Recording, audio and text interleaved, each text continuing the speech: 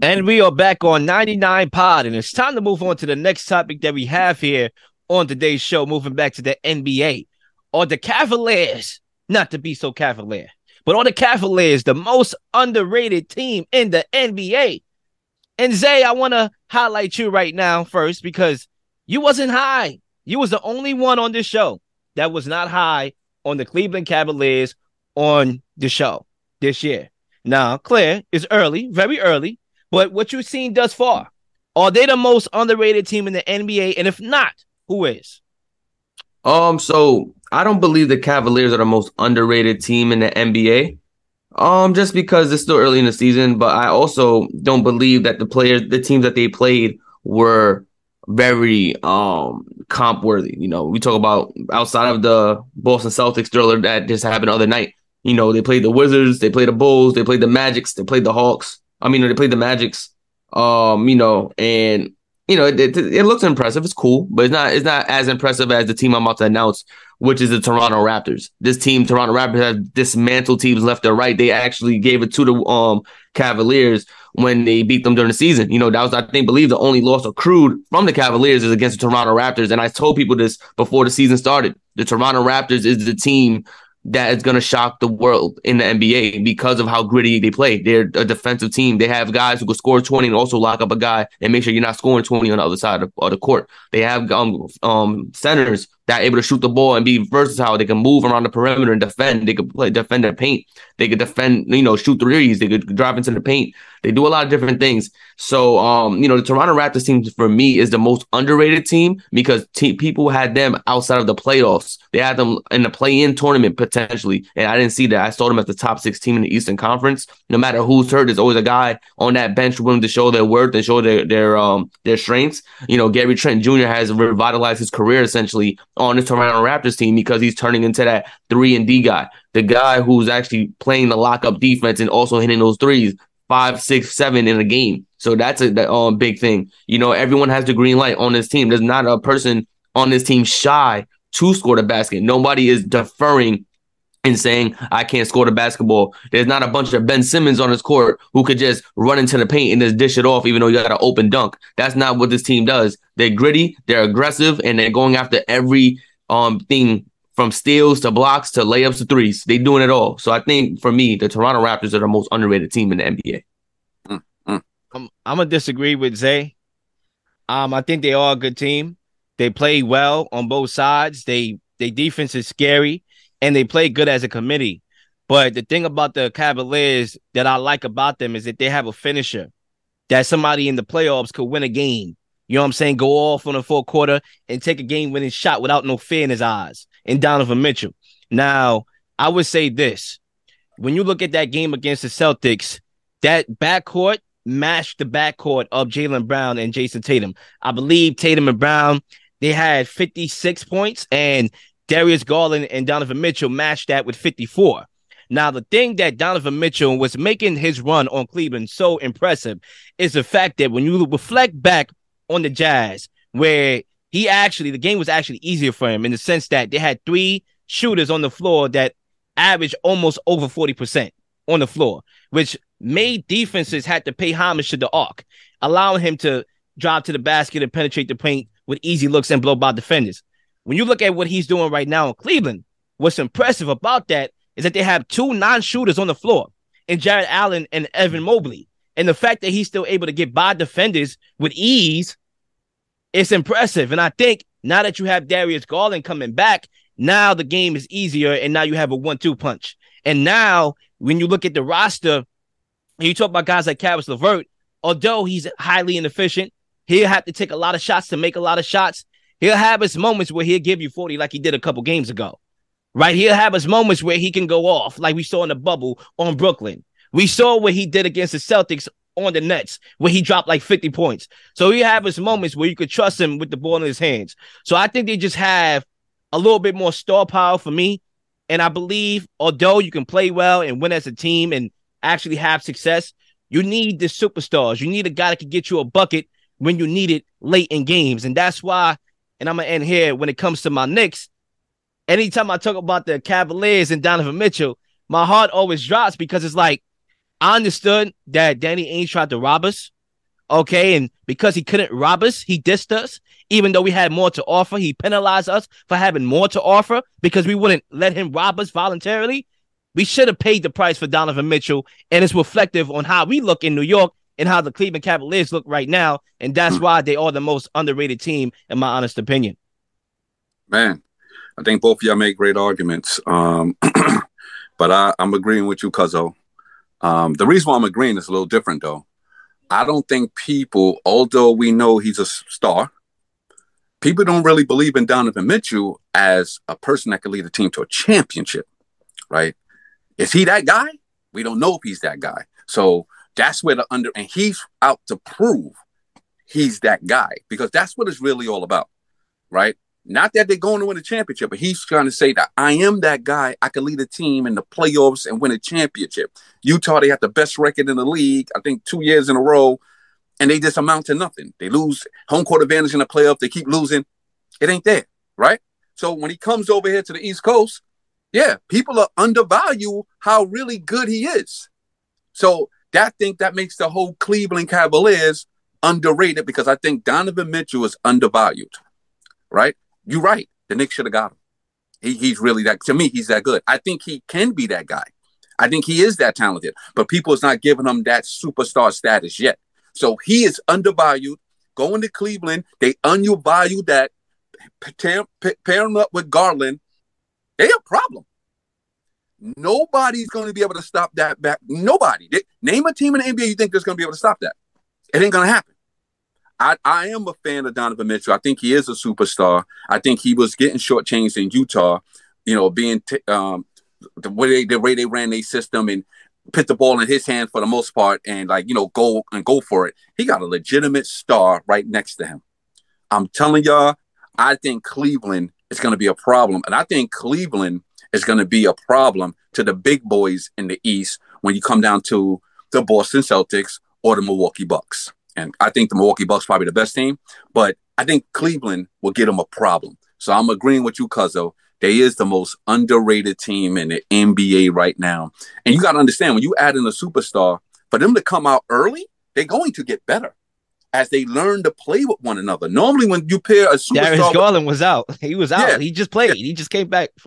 It takes a while. Donovan Mitchell feels like he's been there for 2 years. He's flowing like, yo, I'm this dude. I see it resonating and them getting better every month the NBA season go on. And by the end of it, I think they might be the second best team in the East behind Milwaukee.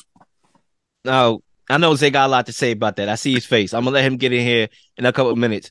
Because you made a very interesting point that I agree with as well. It's a full moon. We agreeing a lot today. Yeah. What I would say is that you talked about Donovan Mitchell and guys not really believing that he's a superstar yet. They believe he's a star, but not a superstar. And we all know superstars and stars are two different things, right? Now, where would you put Donovan Mitchell? Because he moved from the rest of the East. A lot of people, consensus will say the East has the majority of the talent now. It has shifted from the rest of the East. Where would you rank Donovan Mitchell when you talk about players in the Eastern Conference? I know I'm putting you on the spot, but can you do your best to try to rank him? Where does he fit in the echelon when it comes to the Eastern Conference players? Man, that's rough. That is rough. Off the rip, if I try to run it down really fast, Giannis and KD, you just push them to the side, right? I'll pit Tatum over him, and then I might stop right there. No disrespect to Joel Embiid, no disrespect to Harden, Kyrie. I'll probably stop right there. And what I mean is you can have a healthy debate with anybody else.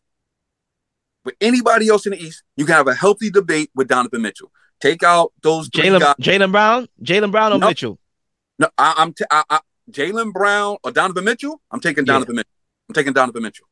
Zay, Jaylen Brown or Donovan Mitchell? Hey, listen, man. I'm taking Donovan Mitchell, but Donovan Mitchell's not a top 5 in the Eastern Conference as a player. Shooting guard, you could say a different story. He's definitely going to be like top 3, top 2, top 3, depending on how you have that list. Right. Guards in general, he's probably top 5, maybe a little less than top 5 if you look at what the rest of the Eastern Conference is doing. Because you talk about Kyrie Irving, you talk about Trae Young, you talk about Jaylen Brown. If Chris Middleton's healthy, where do you put him? You talk about how Gary Trent Jr. has been playing. You talk about, like you said, James Harden prior. You talk about what Tyrese Maxey's doing this season. Right. So you talk about there's a lot of different factors that go into like where he's at. But he's playing great basketball. Donovan Mitchell is lighting it up for Cleveland right now. There's no question about it. It's about what's going to happen when the season goes into like midway. You know, where's the Cleveland team going to be? Because they don't have a sustainable bench. You know, their play is premised off who's going to get hot.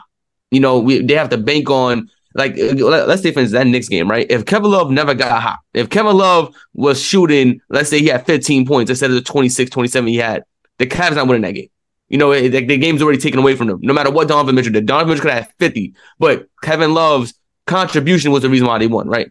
Now, if Donovan Mitchell gets 50 points, but the rest of the team is not scoring, you know, Darius Garland's cold, Jared Allen's cold, Mobley's cold, they're not winning games because the rest of the team is not contributing to the win. It's going to be Donovan Mitchell going for 50 and the rest of the Cavs going for 47.